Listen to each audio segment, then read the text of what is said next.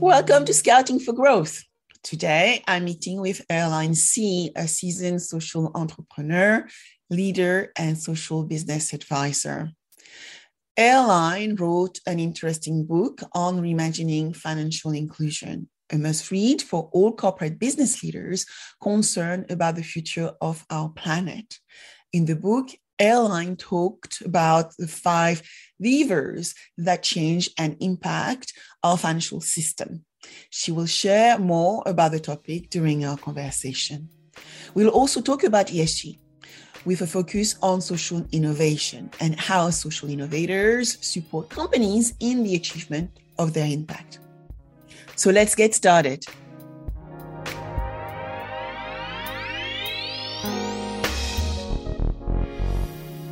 So good morning, Erlijn. Thank you so much to be with me today. Good morning, and I'm so happy. Thanks for inviting me. Pleasure. So let's get started with some definitions. So I think when we look at the work you are doing, you are focusing a lot on social innovation. But to give context to our discussion, I would like to introduce what ESG means to our audience. So ESG stands for environmental, social, and governance. Environmental meaning the criteria would look at the impact of resource consumption from businesses on the environment, like waste, carbon footprint, water discharges. The social criteria stands for how businesses interact with the local community. And today, I think we hear a lot about how business embrace diversity, equity, and inclusion as well, and embed that within their policies internally. And then governance relates to the internal practices that a business implement to actually make sure that whatever they develop from a E and an S viewpoint can be replicated over and over with good structure, good governance, and good processes. So ESG facilitates top-line growth as well long-term. And I think a lot of businesses are realizing that today, but do not always know how to go about it. So, Erlijn, I would love for you to introduce yourself to our audience with your own words as well. And then we'll dive into the conversations of today. Yeah. Okay, let's get started. How long would you like me to take to get my introduction done? No, I'm just kidding. I like the hook of the ESG. I indeed have to admit that I'm mainly focused on the S. I personally feel that the social thing goes first, and that has a lot to do with the fact that if you take the social part and take it from a global perspective, you can see that we actually would love everybody to live their life to their full potential. That basically means you and me, but also all the people in the impoverished communities around the world. So without all of us taking care of the planet, so we can't do that without living our life to our full potential. So that's why I usually put the social before the, that's required sort of as a prerequisite before the environmental and the governance that you explained so well earlier. So how come I came to do that, the social part? I'm not sure. I think it all started with my father, who was born in Indonesia and grew up in poverty. But obviously, I was taken by him to that region on a very early age. So I do think my personal purpose is related to that intergenerational thingy that my father was grown up in poverty. However, I realized that very late in life. So I first started my life as a professional in the corporate sector. So I worked for 10 years within the corporate sector. Mainly, I'm Dutch, so mainly with the big Dutch corporate companies like KLM, Philips, the Dutch National Railways. Well, after a year or 7, 8, I really felt my job becoming more, losing some meaning. So I learned a lot, learned how corporate works, how their global supply chain works, how their communication and marketing strategies work. But I really was looking for more meaning because it was very profit driven and focused on shareholder value. So that's when I started to, dig in deeper in my own reason for living.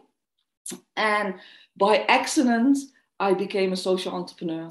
So 20 years ago, I co-founded what we nowadays would call a microfinance institution. So we were providing very small loans to, let's think of Malika in Sri Lanka selling coconuts. But if she could get a loan for 50 euros, she could buy a bicycle. And with buying a bicycle, this is no rocket science, right? She could sell more coconuts in the nearby villages. And we started doing that. And that really led to the insight that with a very small financial support in Malika's life, her children could benefit from that very much. So that's how I became a social entrepreneur. And when I started to incorporate social purpose more in my work with corporates too. So from one, the other thing came. And nowadays I work with Ashoka, which is world's largest international network of social entrepreneurs.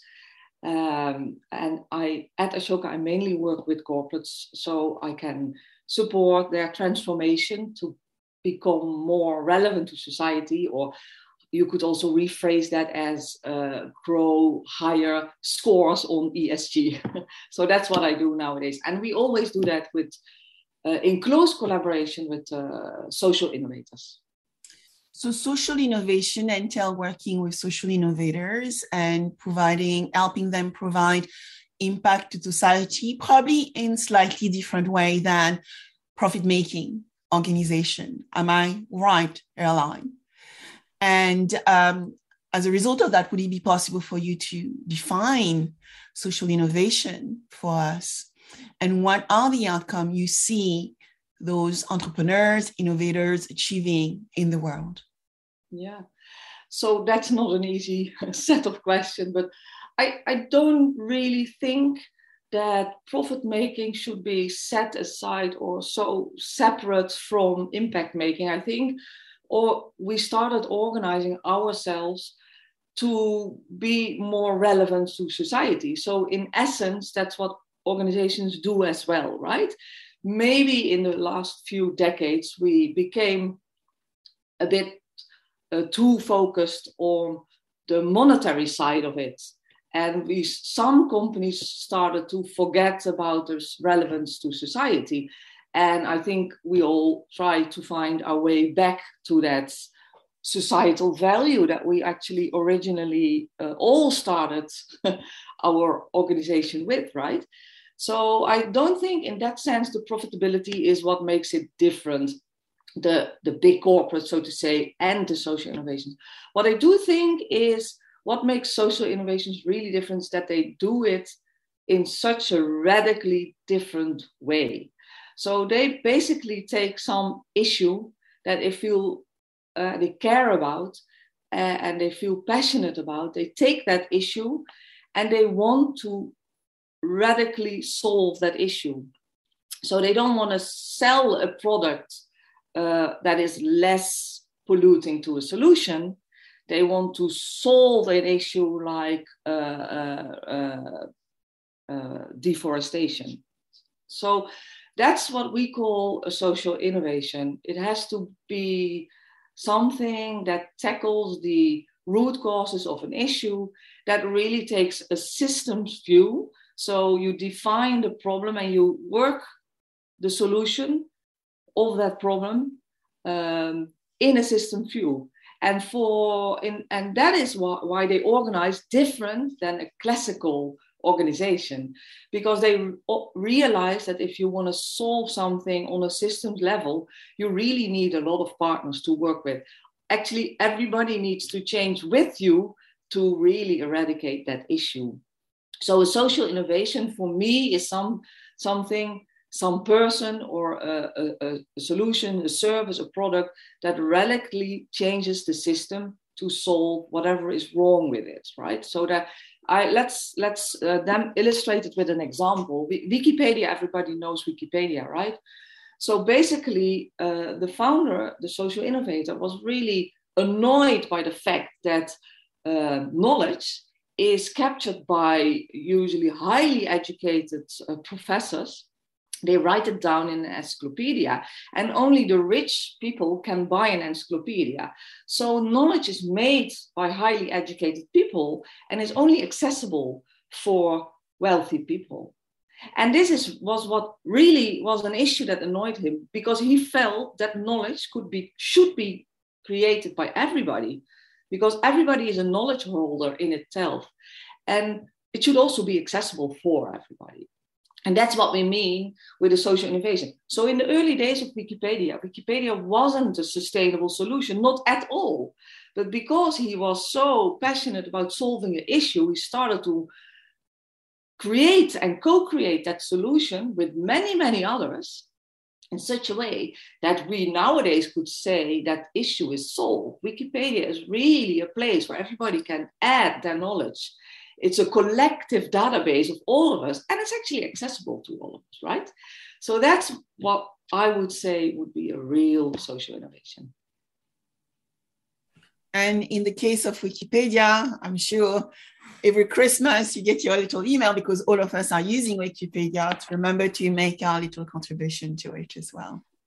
Exactly, but I think there's nothing wrong with making a good business model from all around or supporting a social innovation, right? So, but I do feel it should follow the solution, what fits the solutions best. And Wikipedia found a beautiful model for that. Yeah. But it didn't start with it. I think that's a very important lesson for all of us to take, that you don't start your way business canvassing through social innovation. You start with the issue. You analyze the root causes. You think about how others can contribute to solving that, because most systemic issues are too big for one of us to solve. Absolutely. So the solution needs to be co-created with the people you feel that can contribute to solve the issue. And you made quite a few important points, because, in the work we do, we always start with problem. We have a problem-led organization. I work only on problem-led mandates. And I think it's very important to actually remember that for finding the best solution, you need to start with a problem. You need to unpack it in smaller components, like the slice of the puzzle, and take one puzzle piece at a time, and start looking how you can actually start identifying assumptions and how you can start answering questions who fulfill different part. You mentioned ecosystems needs. It might be user need, consumer need, partners' needs, corporate needs, but all these need to be unpacked and so forth. And it's why, often when we solve for this problem, we use entrepreneurial techniques, which requires us to look at desirability, feasibility, viability of a problem, which is very much embedded in the way the startup or the founder of an organization think. Absolutely. And I also think that the entrepreneurial spirit that we often seek when we want to build collaborations with the startups, the entrepreneurial qualities are actually much more needed nowadays than they were, let's say, last decade and last century. And this has a lot to do with the fact, our founder, Bill Drayton, always says this very beautifully. He says, basically, change has always been in the world, right? But it never has been so fast as nowadays. So change is happening so fast that you barely can cope. So basically, the most important skill for all of us to learn is how to cope with with change, how to be resilient, how to be able to constantly adapt to change. And for that, entrepreneurial qualities are very important.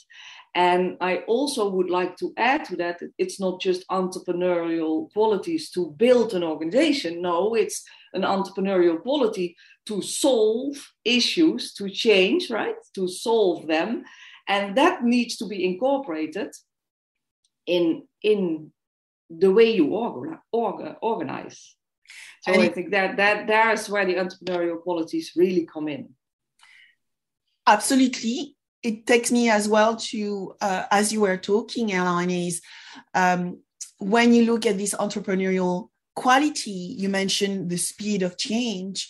I think change is constant now, because with digitization and the fact that everything is transparent, and technology, actually utility is accessible to everybody for a very, very low price.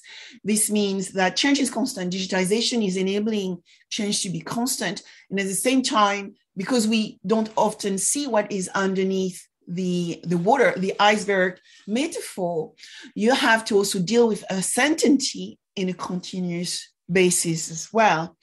And being able to think laterally and not thinking selfishly only about yourself, I think is the best way to start solving bigger problems. So you mentioned ecosystem, and a lot of things we are talking about this year, just this year, Erlijn, is digital ecosystems, which are, interconnecting systems, including people, technology, partners who actually want to solve big problems together and maybe provide a solution, a very targeted solution for one thing within the ecosystem. So they also need to be mutually exclusive, but together, the sum of the part is much bigger than the part alone, which I think is also embedded in the concept of social innovation and the work you are doing every day. Absolutely. And this is where I really get excited, especially when we also talk about financial inclusion, because I think big, powerful corporates and big business actually nowadays still underestimate the potential of change they could bring, especially, and sorry, but this is my personal passion, especially to financially including the poor. And here it comes, because our formal financial system was built last century when we didn't have the technology as it is nowadays. And like you said, with the technology and the speed of the development of technology nowadays, look at the Aadhaar, the identification system in India, we are way more able to financially include many more poor or most excluded people in the world. So if big corporates start, and I'm not talking about bank and insurers, right? I'm also talking about them, but also big corporates, if they start to see through technology how powerful they could be in the space of financially including so many more people, then we can really transform the system, change the system. So let me demonstrate this with an example. If you look at the big corporate, like Coca-Cola, for example, through technology, they were never, when you do auditing in your supply chain the traditional way, you basically go the way to your factory and there it stops, right? You audit your factory. And this basically means that the biggest number of people that work for you, think of the plastic recyclers that pick plastic from the rivers, bring them to plastic recycle stations and make new bottles from them, they are out of sight for the big corporates like Coca-Cola, right? So now there's a social innovation technology by Banku, and they actually provide an identity through a technology platform, and the identity is with the poor person, with the most excluded person, financially not included. And with that identity through that platform, waste pickers can get transaction history because they bring in the collected bottles, they drop it off at the bottle recycling factory, not even the factory, bottle recycling point, and they get the registration of their transaction, the minimal income they get for bringing the And now you see that with the social innovation of Banco and a collaboration with Coca-Cola, Coca-Cola suddenly is empowered, enabled to include this so-called last mile of their supply chain. And now they see what the, let's say, earning potential of this last mile people living in the last mile is. They can actually start to include them, provide them with the proper income, provide them, banks could step in, or microfinance institutions more likely could step in and offer them loans. Based on the track record of their transactions, they could even maybe get a health insurance scheme, a micro health insurance scheme. So now you really can include this last mile with this technology, right? And this is also a potential for Coca-Cola. They actually started doing this in South Africa, and hopefully when they have a positive pilot phase, they start implementing such a solution in their whole global value chain, right? So there you see how incredibly powerful this collaboration could be between big corporates and social innovators. If you wish to include people and you really want equality, right, for your company employees, but also the ones supplying your company. Absolutely. And I believe that Coca-Cola have their bottling services in, part of their bottling activities in South Africa, so which makes perfect sense. So you mentioned, Erlijn, that you want to tackle the flows of formal financial system. Can you actually explain a little bit more what that means? Because you already touched upon the fact that we need to build financial resilience for everyone, and not just for people who can afford it, for people actually who cannot afford it today.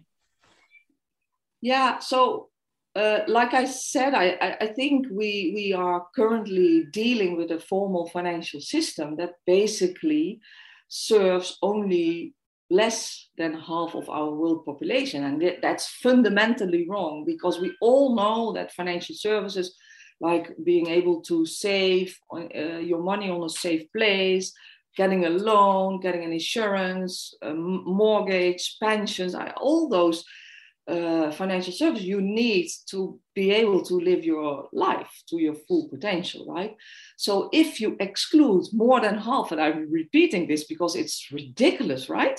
If you're excluding more than half of the world's population from that system, you're sort of, well, let's think of it as that's a waste of talent, right? So therefore, I really feel that we need to adapt the formal financial system in such a way that we can also include the other half of the world. We can only do that if everybody, all companies, start to work with us on that and tackling those flaws. And most of the flaws that are built in our formal financial system are actually because the last century technology didn't allow us to include them affordably, so to say. But nowadays we can. And that's why I wrote the book about Reimagining Financial Inclusion. And I featured exactly that one. I featured 13 of the game changers in the book that demonstrate how you can also provide micro pensions and provide micro insurance schemes for health, micro insurance schemes to buy crop guarantees, mortgages. So to show that it's already possible, probably I was hoping that others can sort of start to think about it, how they can tag along, because all the game changers, that they have one similar feature, and that is that they invite others to tag along and to sort of take their solution and do it yourself in your own geography too, or in your own supply chain too. So that's how I hope to solve those flaws of the formal financial system, as aiming to include the other half. So what got you on the journey to writing Reimagining Financial Inclusion, Erlijn? One day you woke up and said, okay, I'm going to write a book. I think it's part of the journey you have gone in. And so give us a little bit of background and the history of the book as well.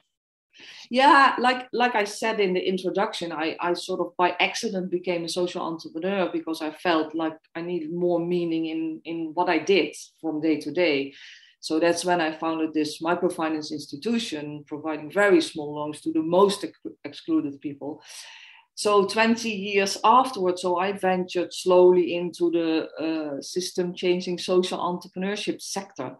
But when I revisited the financial inclusion space 20 years after establishing that social venture, to set up another or to launch another social venture, I actually realized that this state of the sector was more or less still sort of stuck with providing microfinance credits to the lowest income people of the world. And I really felt that we should really focus a bit more on all the other solutions out there that do way more than just savings and loans, and also provide insurances, pensions and mortgages. And I wanted to demonstrate how you do that through a system change approach, and by building an ecosystem of partners that you can shift even the financial system. So that's how I then thought, okay, apparently the sector needs to be able to see those examples, and that's how I featured those 13 game changers that show all the system change view and all do this in an ecosystem. So that's how I came to write the book, but that was just a hobby next to to my work. Yes, like many of us. So part of us, when we try to tackle the rules of the game and try to change them, we also need to look at new drivers and new criteria. So it'd be great if we could go through some of those, the one you think are the most important, Erlijn, as well as, how do we start driving better equality and equity in the action we take every day? Yeah, so in the book, I write about 5 different flaws or levers that we need to tackle. And I think a couple, let's touch upon 3 of them, right? One of them, like you said, equality is very important, right? To get the other half of the world population included, we really need to grow equality in the world. And I think for that, we need to go to the daily lives of the people we like to include. And these are actually the same people that dig the cobalt from the mines that we use in our phones, right? These are the same people that work in the factories to produce our genes, or the same people. 80% of our food is actually produced by these people. So our lives are very much connected to the lives of those people. So I think equality between me and a poor Malika is the connection through our global value change, right? So I think getting out there, understanding their daily life is the first thing we need to do.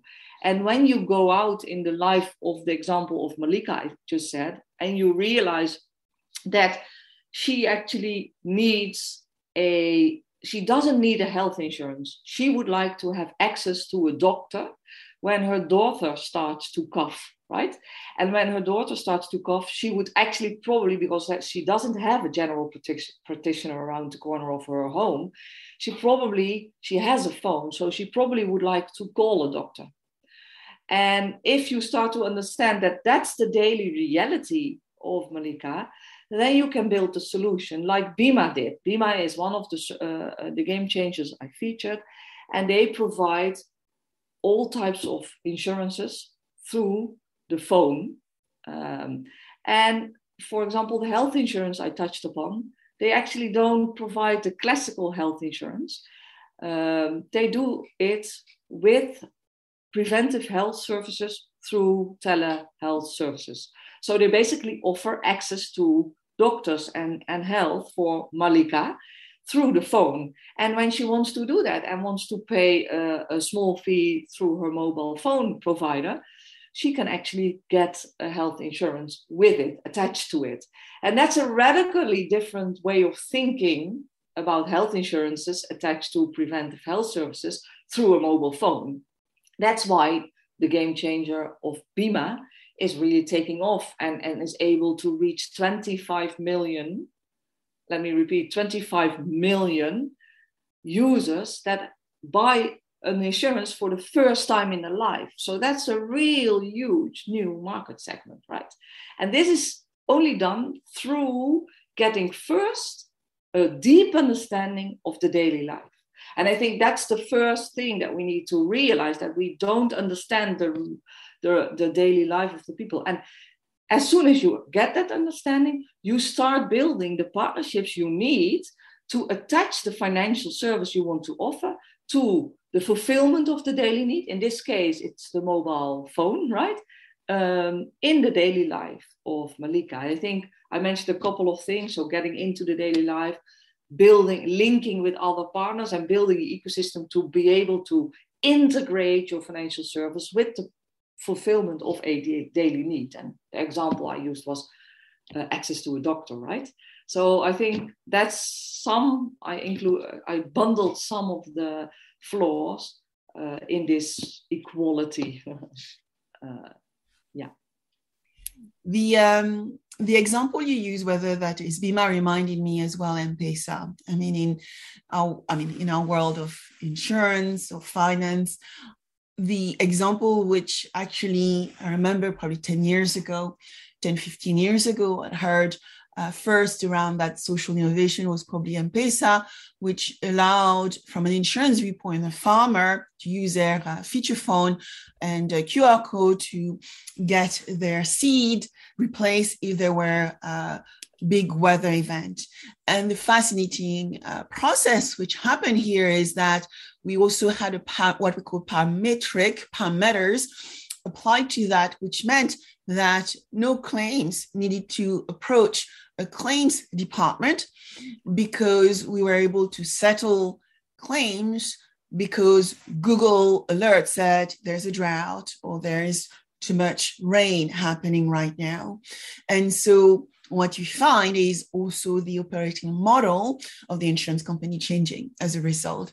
And I think the opportunity with potentially social innovation is also learning from developing countries, which had to use feature phone rather than smartphone, being able to innovate around the operating model itself to make the price of the product acceptable too. Affordable. Yeah, so you're absolutely right. And I think here's another maybe point we could talk a little bit about, because I think what we learned in the last 2 decades, and Acre Africa is one beautiful example to demonstrate. So they sell crop guarantees, right, to farmers, and you can buy them in the same shop where the farmers buy their fertilizer and the seeds for the new season for planting.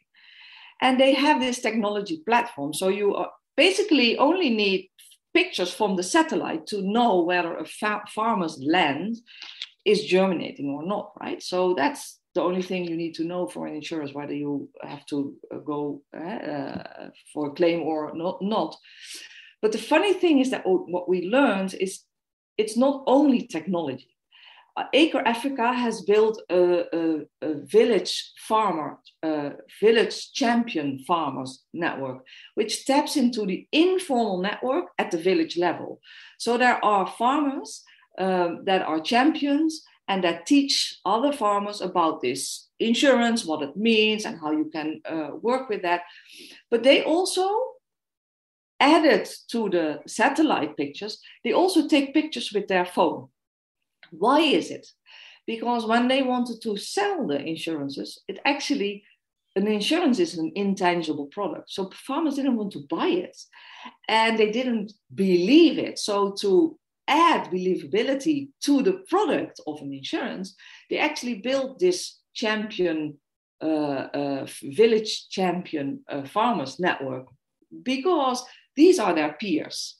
And they take the picture and they trust them. So trust is a very important factor if you really want to scale the impact and if you really want to reach those people. So again, going back to their daily lives, it also needs believability for them to trust the insurance they buy. And so the pictures that the village champions weren't really needed, but it was needed to build the trust. Yeah. And I think that's a very beautiful lesson for all of us. We have learned in the past 2 decades how to scale this. You really need to also have the trust factor in a local community. Yeah. But what you are highlighting is that change is then done with committed, collaborative, and connected people. Just the example of the farmers being together and driving that trust, and I guess trust linked to transparency, and so therefore to belief.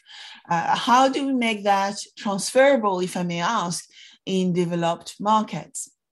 Yeah, that's a good question. Let me first share a little bit in the underdeveloped markets, because, for example, the Africa example, but also with BIMA, a couple of things you can see, because one of the very often highlighted aspects of BIMA is the fact that they are a technology platform and they do it through that platform. One of the things that is highlighted less is the fact that they have a very strong sales agents network. So they have thousands of sales agents based out there in the communities where the clients live. And I think if you ask me, the USP of BIMA is actually this technology plus the human factor, right? The face that is based in the...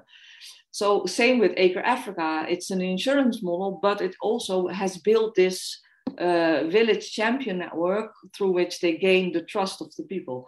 So if I look at that and I study also the other game changers, I notice several things, that the trust is built locally. So the communities, they have strong social cohesion there. And you need to build the trust in their community. So if you reach out through your partners in the communities, that's where the trust is built. So one of the things, how they reach there, the communities, is also through a different way of organizing. So many of the aspects of the organization of BIMA and Acre Africa is done with the clients they serve, right? So the sales network, the sales agents of BIMA are basically living in the same villages as the clients. So you can see that promotion, marketing, sometimes production is done by the people they serve. And that's why you also gain trust and believability. And to do so, you need partners that have a reach in those communities. So I think these are a couple of very important things that you need to know before you want to talk about transferability. And also, I actually do want to take lessons into the developed country, but I actually would like the people in developed countries, to go and reach more into the underdeveloped countries. So I think that's where we should actually focus, a different way of organizing to build this trust. And that usually goes through partnerships and partners that are already having a role, that already interact with the people that you want to include, that you want to equally transact with. Yeah, one of my acquaintances, a friend of mine, Stéphane, who has been doing a lot of work in the French-speaking African countries, actually showed me that quite a number, in my case, insurance company, are actually doing that leap. And some of them I want to recognize on this podcast, including Swiss Re, Munich Re. I've heard of great work done by Allianz, AXA, Generali, and I know probably many more, but those are the company we've been talking to, who's been appearing on the French podcast as well, that is running for French-speaking African startups. to actually enable them to have a broader voice. But as you said, the insurance company are over there. And they also are learning, I guess, the techniques that developing markets are implementing to be closer to this customer at a macro financing or insurance level, to see whether there are some things we can learn to make our developed market financially resilient. Because as you said, it's not only covering underdeveloped markets where 50% of people do not have potentially a bank account. There are millions of people in developed markets with no bank accounts and therefore no access to financial resilience and living day by day or week by week. Absolutely true. So absolutely right. And though they need to be included as well. So yeah, absolutely. So this question I would like to ask you is probably more linked to my world. And those are the questions which come to me all the time at the moment. And I know, Erlijn, that they are potentially environmentally focused. I'm asked often, Sabine, how do we solve for urban risk, climate risk, supply chain risk, digital risk? And so I know often, it's solved right now in my sector, we're good at doing environmental, well as good at doing social, or I would say governance in a new sense of the term. Would you have an example as to how we could do some of this a little bit better? Well, and apologies for probably a little bit of a disrupting answer here, but I would really like to challenge the ones that popped the question to think once again about how to avoid or how to manage risk. Because I think, going back to the first part of our conversation, we should, obviously, risk management comes with business, I know that. But it should not be about managing risk. It should be about getting people to live their full potential in life, right? And urban risk or climate risk you should actually dig a little deeper how they connect to the lives of the people. Because if we know that the biggest climate risk also in the eyes of insurers is in the underdeveloped countries where the biggest climate risks are. And unfortunately, that's also where the biggest part of our impoverished people live. So if we want them to be agents of our planet, we first need to include them and grant them a proper living, right? And for that, and teach them how they sustainably can take care of our planet. So I think, and then you get a real long-term sustainable climate solution. So that's where I would sort of challenge or appetize you into thinking when people ask you, how do we manage the climate risk? I think you have to go to the iceberg level you just mentioned that goes underwater, right? Yeah, absolutely. And as you also highlighted at the beginning of our conversation, is identifying the smaller part of the bigger problem, right? It's really nailing, the underlying whys, right? The 5 whys as to why the systemic issue occur, so that we can actually find better solutions for those. So your last, we are going into the end of our conversation. I was going to ask you about your words of wisdom, actually, Erlijn. So I think we talked about a lot of things, how we can probably build a better society and also consider social innovation and the impact it creates as potentially a profit-making initiatives, right? At the end of the day, when we talk about sustainability and how we can address the sustainability problem, we talk about people, planet, and profit for some, or partners for others. It's about, getting the right piece together to achieve the outcome. So what would be your last word of wisdom for our listeners, Erlijn, around things they can do today and tomorrow to build a better planet, maybe?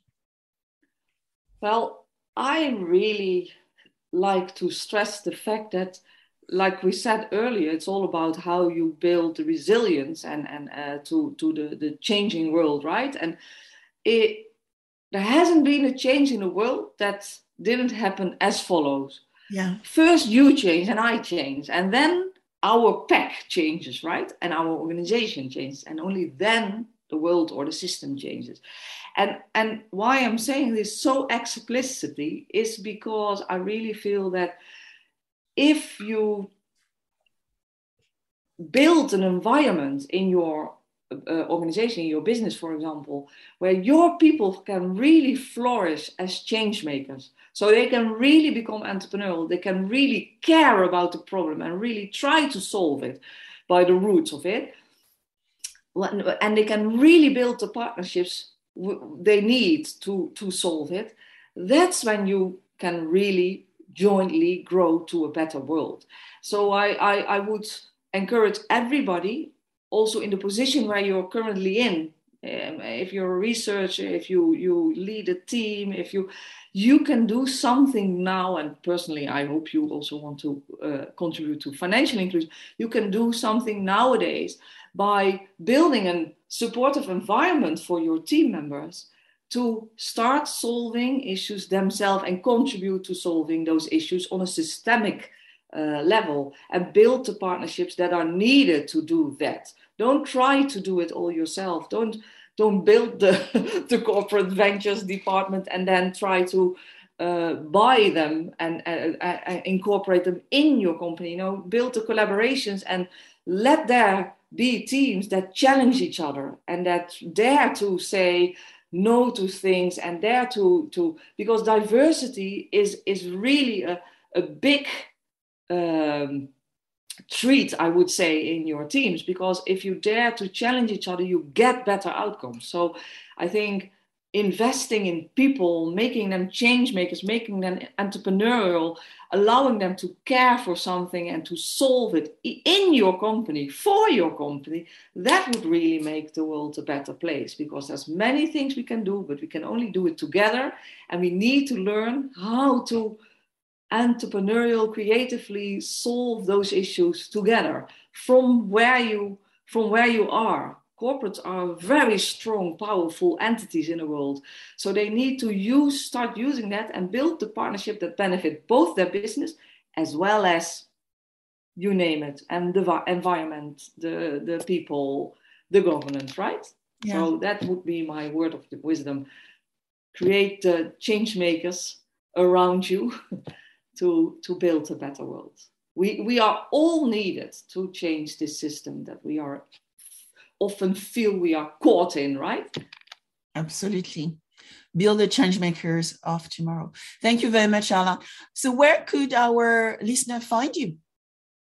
Well, you can find me at Ashoka, and you can also find me at my website, Erlijn Sie, where you can also read a little bit about the book if you like to learn more. You can also get the book on Amazon, Reimagining Financial Inclusion. Thank you so much. Thank you, Sabine. Thank you very much for being with us today.